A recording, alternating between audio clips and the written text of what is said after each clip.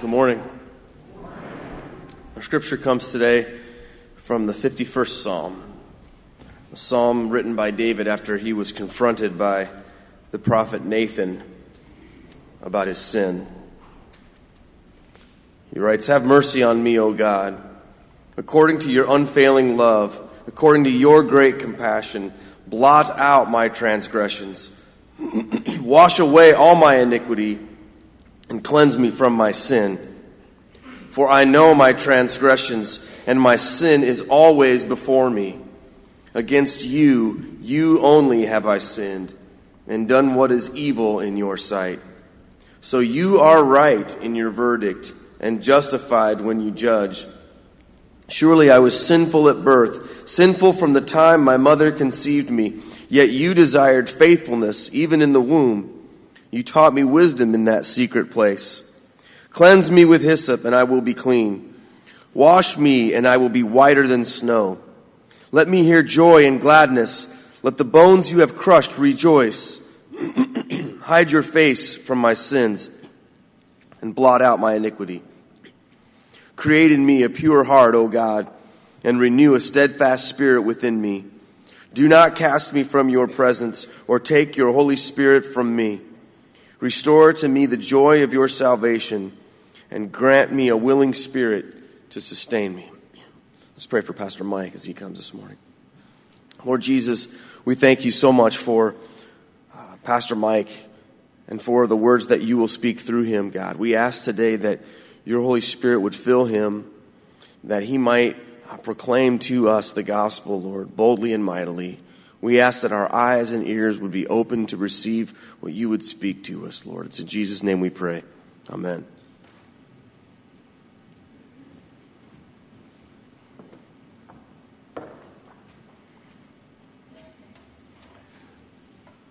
One of the most important expressions of worship that I've ever seen was in a place called Granada, Nicaragua, where my daughter was on Christian mission for a year right out of high school. She had taken me down one day to Central Park, which is like so many towns, right in the middle of town. And at one end of the town was the Basilica. And throughout the park, there was the normal activities of a park in Latin America. There were vendors, there were food stands, there were kids playing, there was all this activity. But here and there, out in the street over there, and even going up the steps of the cathedral, I saw individuals, maybe a woman, maybe a man, crawling on their hands and knees. Crawling on their hands and knees. There were 20 or 30 of them went out there, and I said to Sarah, what is that? She said, they're like that all the time. There's people here like that all the time. I'm like, why? What are they doing? And she says, well, I could tell you, but you should really go experience it. So we walked up behind one of the men that were climbing across this rocky cobblestone stuff. I mean, their hands were dirty, their knees were dirty, and their heads were kind of down. And she said, just get behind him and listen, Dad. And as this man was crawling, and I could see the others were doing the same thing, he kept saying, "Perdón, perdón, perdón." Anybody speak Spanish? Pardon. Pardon, forgive me. They had humbled themselves in such a way that they didn't feel that they were even of a character where they could walk in an erect nature, in an upright position into the cathedral. They were going to ask for forgiveness. They were asking for forgiveness, sometimes for a block or three on their knees. And I've been to, since then, I've seen it in Mexico where they go sometimes miles of people crawling, their hands and knees getting bloody because they know they're in such deep need of perdón, pardon, of forgiveness. Do you need that today? Do you need forgiveness today? One of the great ancients said, forgiveness is humanity's greatest need and most significant accomplishment. Do you need forgiveness today? See, King David says we do. Psalm 51, where Pastor Keith just read a few moments ago, he begins this lament, and what he does is he lists all the things. He says, Lord, I come to you with my transgressions. with my iniquities, with my sins, with my evil, because he knows what we know. We all fall short of the glory of God. We all fall short of the perfection that God gave us to attain. You remember in the scriptures it says, in the beginning God created us, male and female he created us. He breathed the breath of God and he created us how? How did he create us? In his image. So perfection is available to us. And yet, we fall short. So do you need forgiveness? Ecclesiastes 7 says this, indeed, there is no one, that includes everybody, there is no one on earth who is righteous. No one who does what is right and never sins. Do you have that within you? You know, I know we're all special. Our moms told us so. Or maybe somebody along the line did. We're all special. We're all individual and unique people. And yet we all fit into this. None of us is right and never sins. In John chapter 1, or 1 John chapter 1, it says, if we claim to be without sin, we deceive ourselves. And the truth is not within us.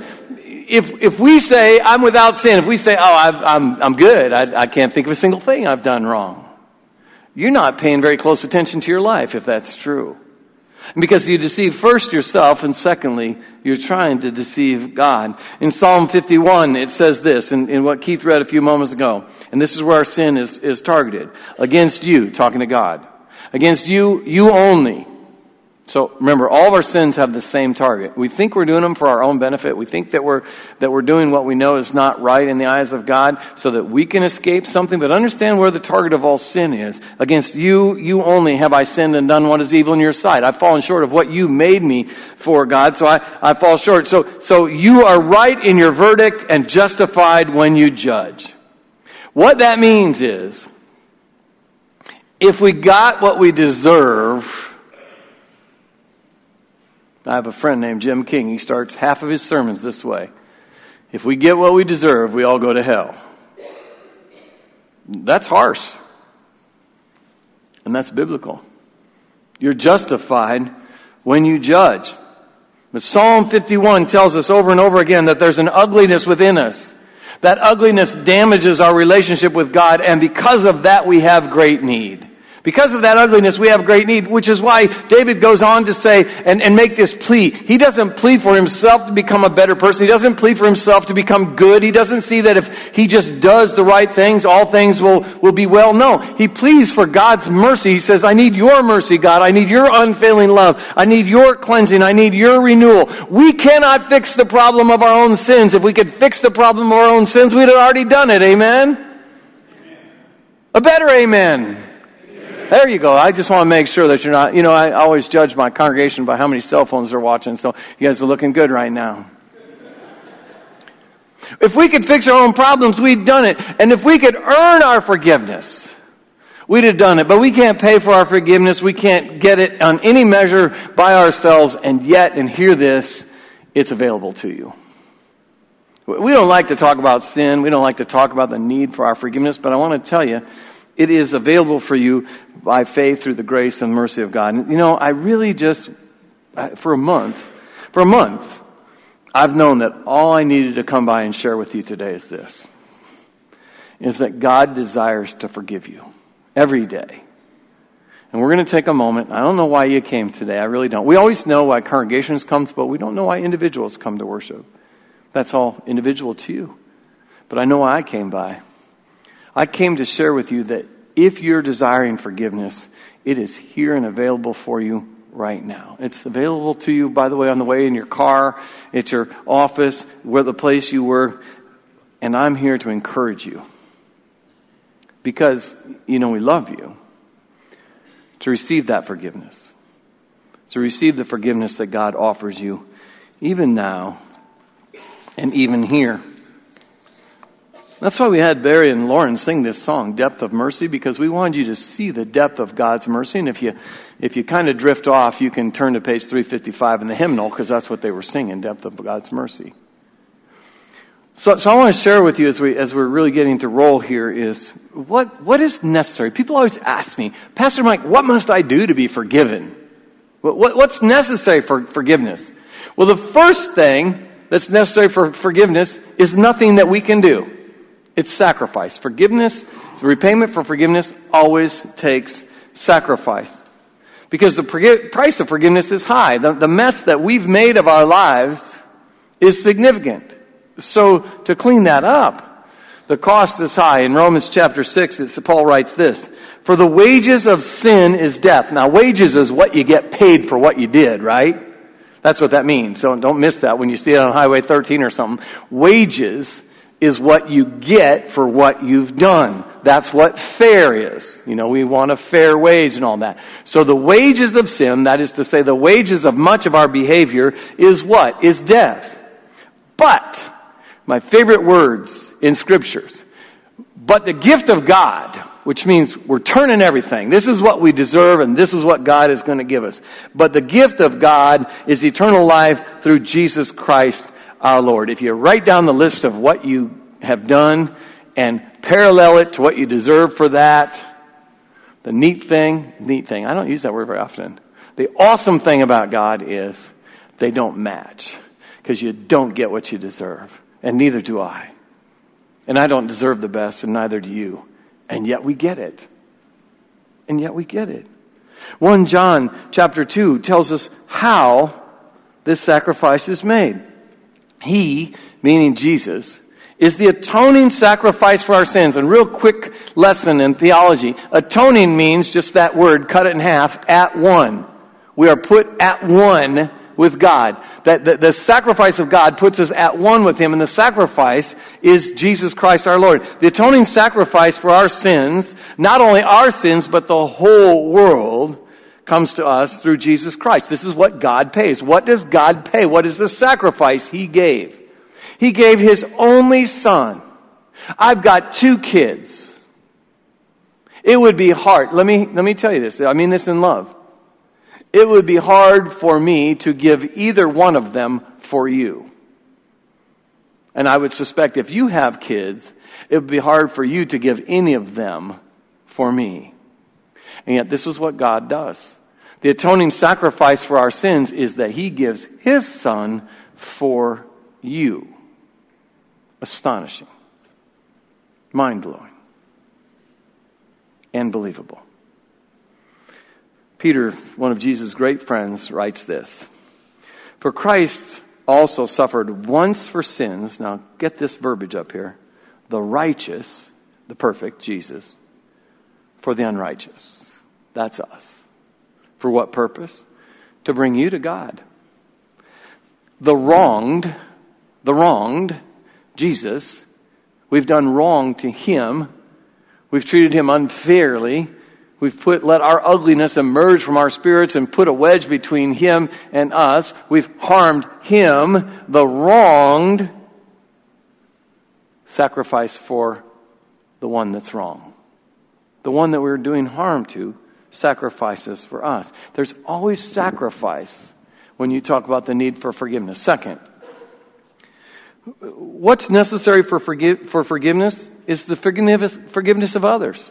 Now, we don't like to talk about that, and I've certainly had some long conversations about this, but let's understand what the Scripture says. In Matthew 6, verses 14 and 15, it says, for if, and I'm going to remind you throughout this, for if, the if is yours, the if is ours. For if you forgive other people when they sin against you, your heavenly Father will also forgive you. But if, again, that's for you and for me, you do not forgive, this is an asked and answered. If you forgive, you'll be forgiven. But if you do not forgive your sins, they will not be forgiven of you by the Father either. Ephesians 4:32 puts it in languages that maybe is more contemporary. Be kind and compassionate to one another, forgiving one another, just as in Jesus Christ, God forgave you. I'm going to put it simply. The forgiven forgive. If you ever want to write down a note from this sermon about this, that's it. The forgiven forgive. Now, this was really important, and I've spent a lot of time on how hard it is to forgive others and that sort of thing in previous weeks, and we're not going to spend much time here, but understand that it is necessary for forgiveness for us to forgive others. I really want to concentrate today, because I think that's where God is leading me to, is on what God pours down, what he showers down upon us in his mercy. The third thing that's necessary for forgiveness is the confession of sins. We must admit to God our sins if we want our relationship to be completely restored with him. You won't shock God. So many times I've had people come to me in certain situations and say, Pastor, I need to tell you something, but I want to tell you, you're going to be shocked. I'm like, look at the gray hair. Shock is too late. That happened a long time ago. And I'm in my 50s, and God is in his what? Billions? You're not going to shock God. The other reason you won't shock God is he already knows. He was there when it happened. Whatever you've gone to repent with God, think about that. Think about some of the stuff you do, think, and say. And you believe God is with us always. There's nothing that can separate us from God. God's our stronghold and strength and all those kind of things. And yet, in our weakest moments, our worst moments, there's God right beside us. So when we go to confess to him, God never says, oh, whoa, I did not know that about you, Mike. Right? Nah. With arms wide open, he reaches to us. See, God already knows, and what we need to believe is that he does. We need to believe that God already knows our sins, so that when we say them, we're activating the life and love that he has. If you can confess it, you can be forgiven of it. I think that's cool. I don't know if I wrote that, but I wrote it in here. If you can confess it, you can be forgiven of it. In 1 John 1:9, it says this, and concentrate on the ifs again.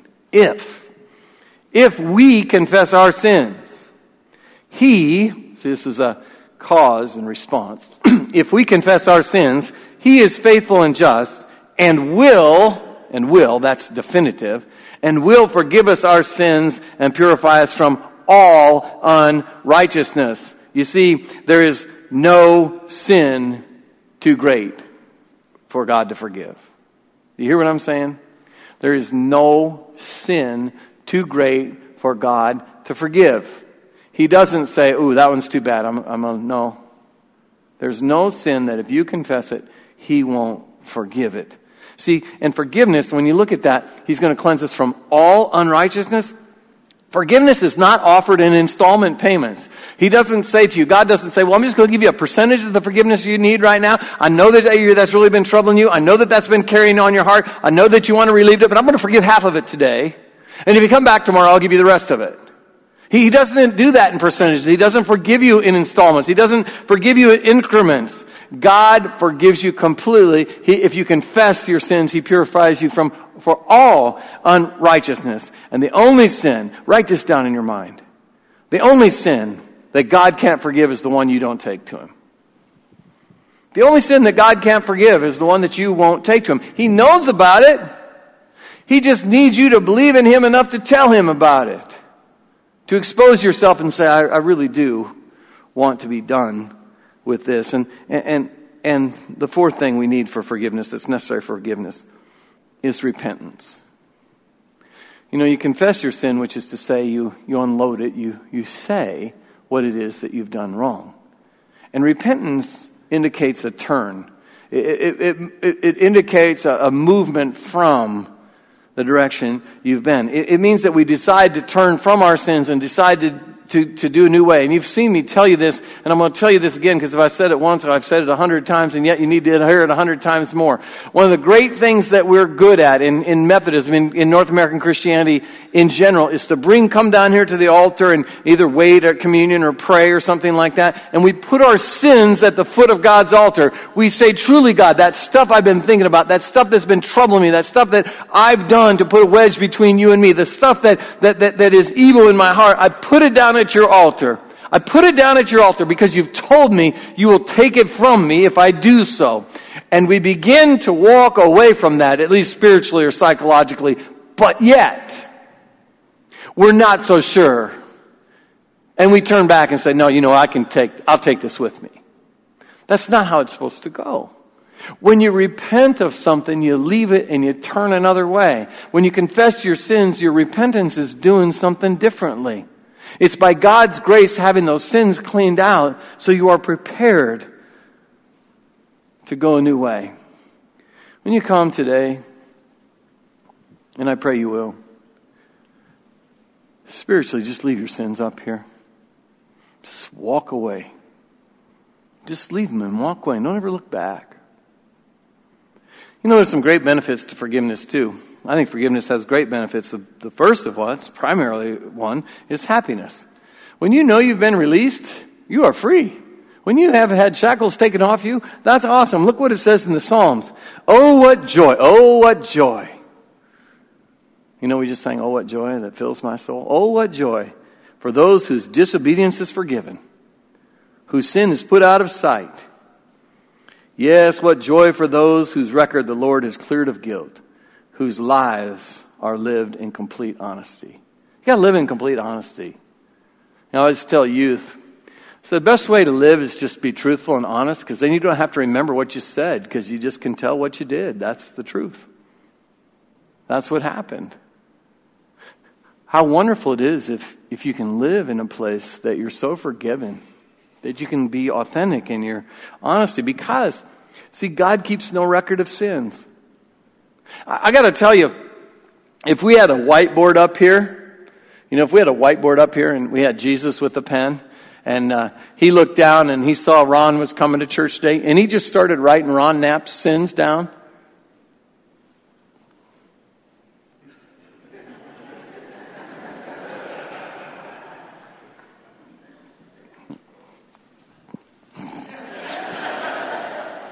I got to tell you, as much as Ron loves his church, he's not going to be here that day, is he? If all those sins are written before us. But I got to tell you what, here's the thing.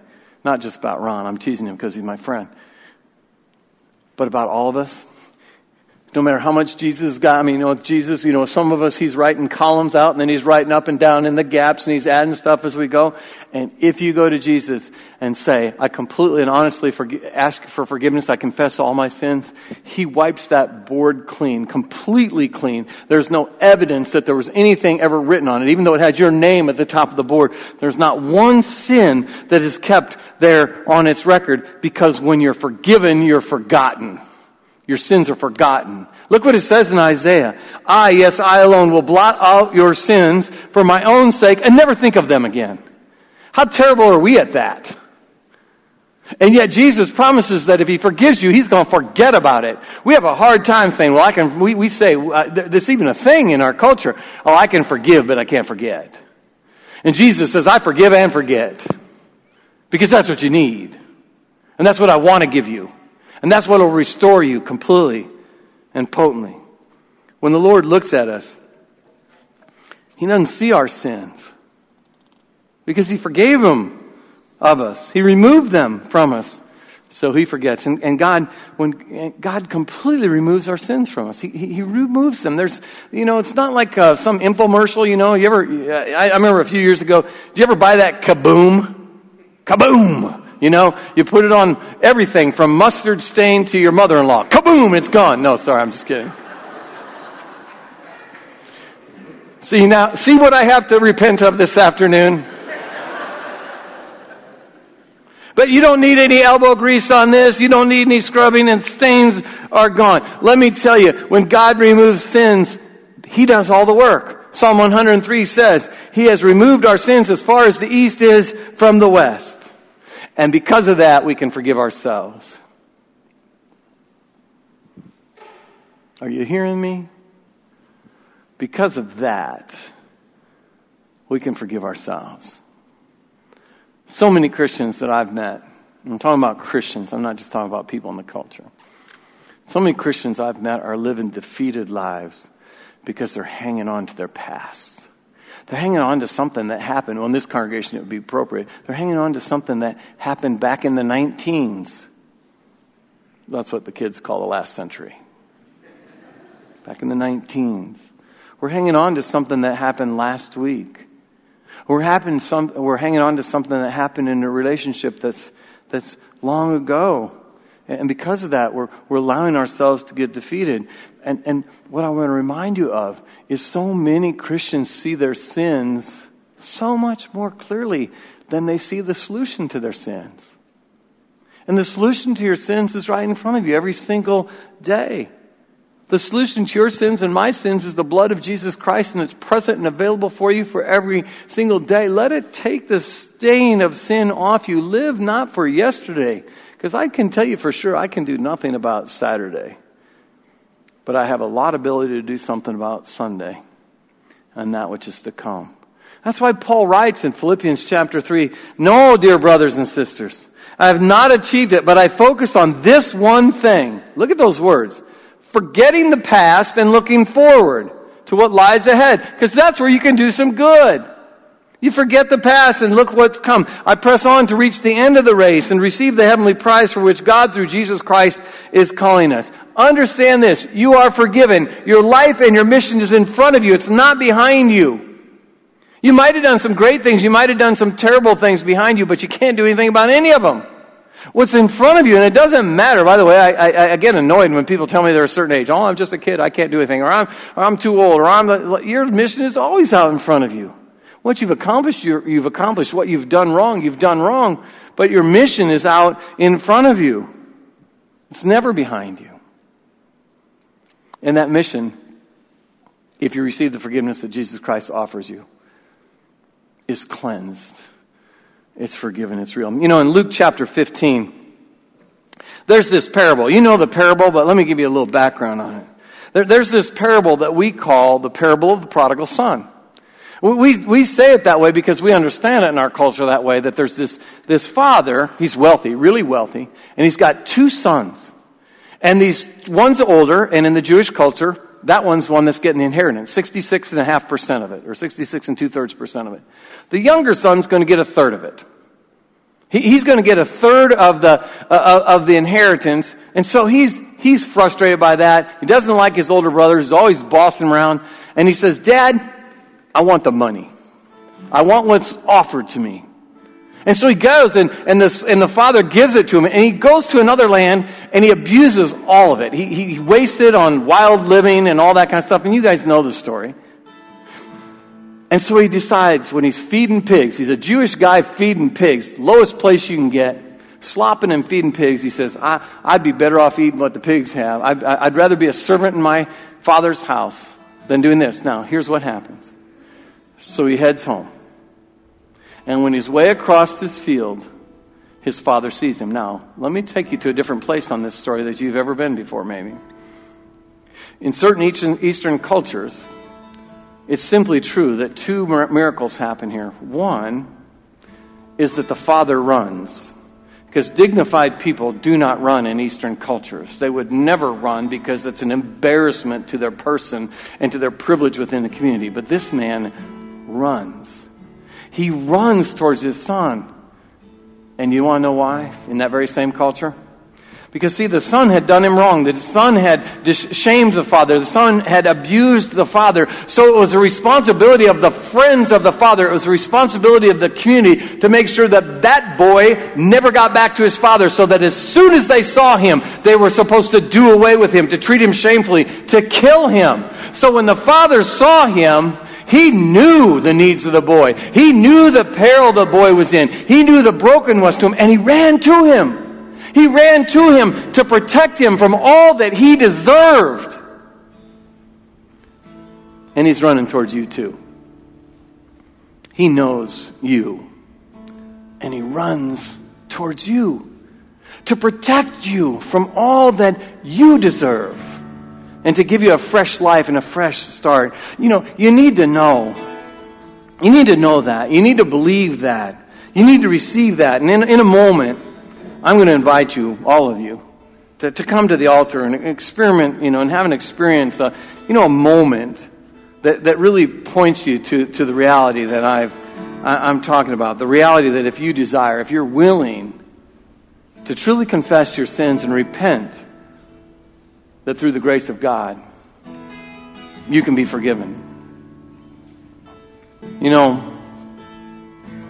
sometimes we just need to see and feel what we believe. Sometimes we need to see and feel that which is most important to us. We're three-dimensional. We like to touch and feel and see and taste. We like to have those things that help us really get a hold of the deeper realities in our lives. I mean, that's why I wear a wedding ring, is to get a hold of all the time of the deeper reality that I'm married and glad I'm married. That's why some of you are going to be wearing red, white, and blue this next week, because we want to really, we want to tangibly say that we're Americans, we're citizens of the United States, and we love that. And in the Christian church, you know that we do that. We have tangible symbols that we use with some frequency. I mean, we hold bread here to represent the body of Christ that we can't ever hug with our own lives, but we can have it in our hands when we come forward at communion, and we can taste that juice that we use to represent the atoning blood that Jesus has pushed on us and in our lives. And we use baptism, water at baptism to that little water that we put on the baby's head. It's dry before they go back to their seats, or that water that we put on an adult's head. We know that it's dry before they leave the building, but we pray that tangible symbol reminds them that they got to walk wet, that they have to walk in the faith of Jesus Christ. So today at the altar, we have something really simple, something really clear. Maybe it's a moment that you've been needing. Maybe it's something that pastor's just asking you to do. I don't know, but today we're going to give you something to hold on to. So a week or so ago, I went out and bought a bunch of simple little garden rocks. Just white garden rocks. A $3 bag at Walmart. I'm Methodist. And we have these tables up here of garden rocks. And they're all different, They're very different because you're all different. Some of them have rough edges. Mine has rough edges because I know I have some. And those rough edges remind me that the work of my life, that the work that God has in me is not yet done, not here. But I got them all white. They're all as white as I could find anyway. I washed them off in my driveway and cared for them to represent the cleansing that Christ gives to you. So I'm going to ask these guys to sing this second verse, and I'm going to ask you to prepare to come to the altar before we call you. Now, I don't know what you're going to use your rock for. Some of you will put them on the dashboard of your car or your jewelry box. A couple of you will probably throw them in the garden on the way out of the church. That's really not the point. There's no magic in these rocks. They're just a reminder. They're something that you can grab hold of and say, thank you, Jesus. Thank you, Jesus, for forgiving me of everything that I've done. And thank you for giving me the understanding that if I come to you, you'll forgive me of everything that I'm going to do. Now, I'm going to ask Vicki and Keith to go now. I'm going to actually send them to the prayer room in the chapel. And so if you have something that you want to pray with them about after the service is concluded, because this is the end of our service, and as long as you pray, you can stay, but when you have your rock, if you want to, but let this be your moment. It's been provided for you. Don't let it go by if you need it. Don't let it go by if it's something that you've been craving for a long time. Don't let it pass by and say tomorrow afternoon, I wish I'd thrown my whole heart into that. Because the Lord was offering you forgiveness this morning, and a symbol of it. Just like the Father who ran towards his Son, the Lord is running to you. And when you're ready, run to him.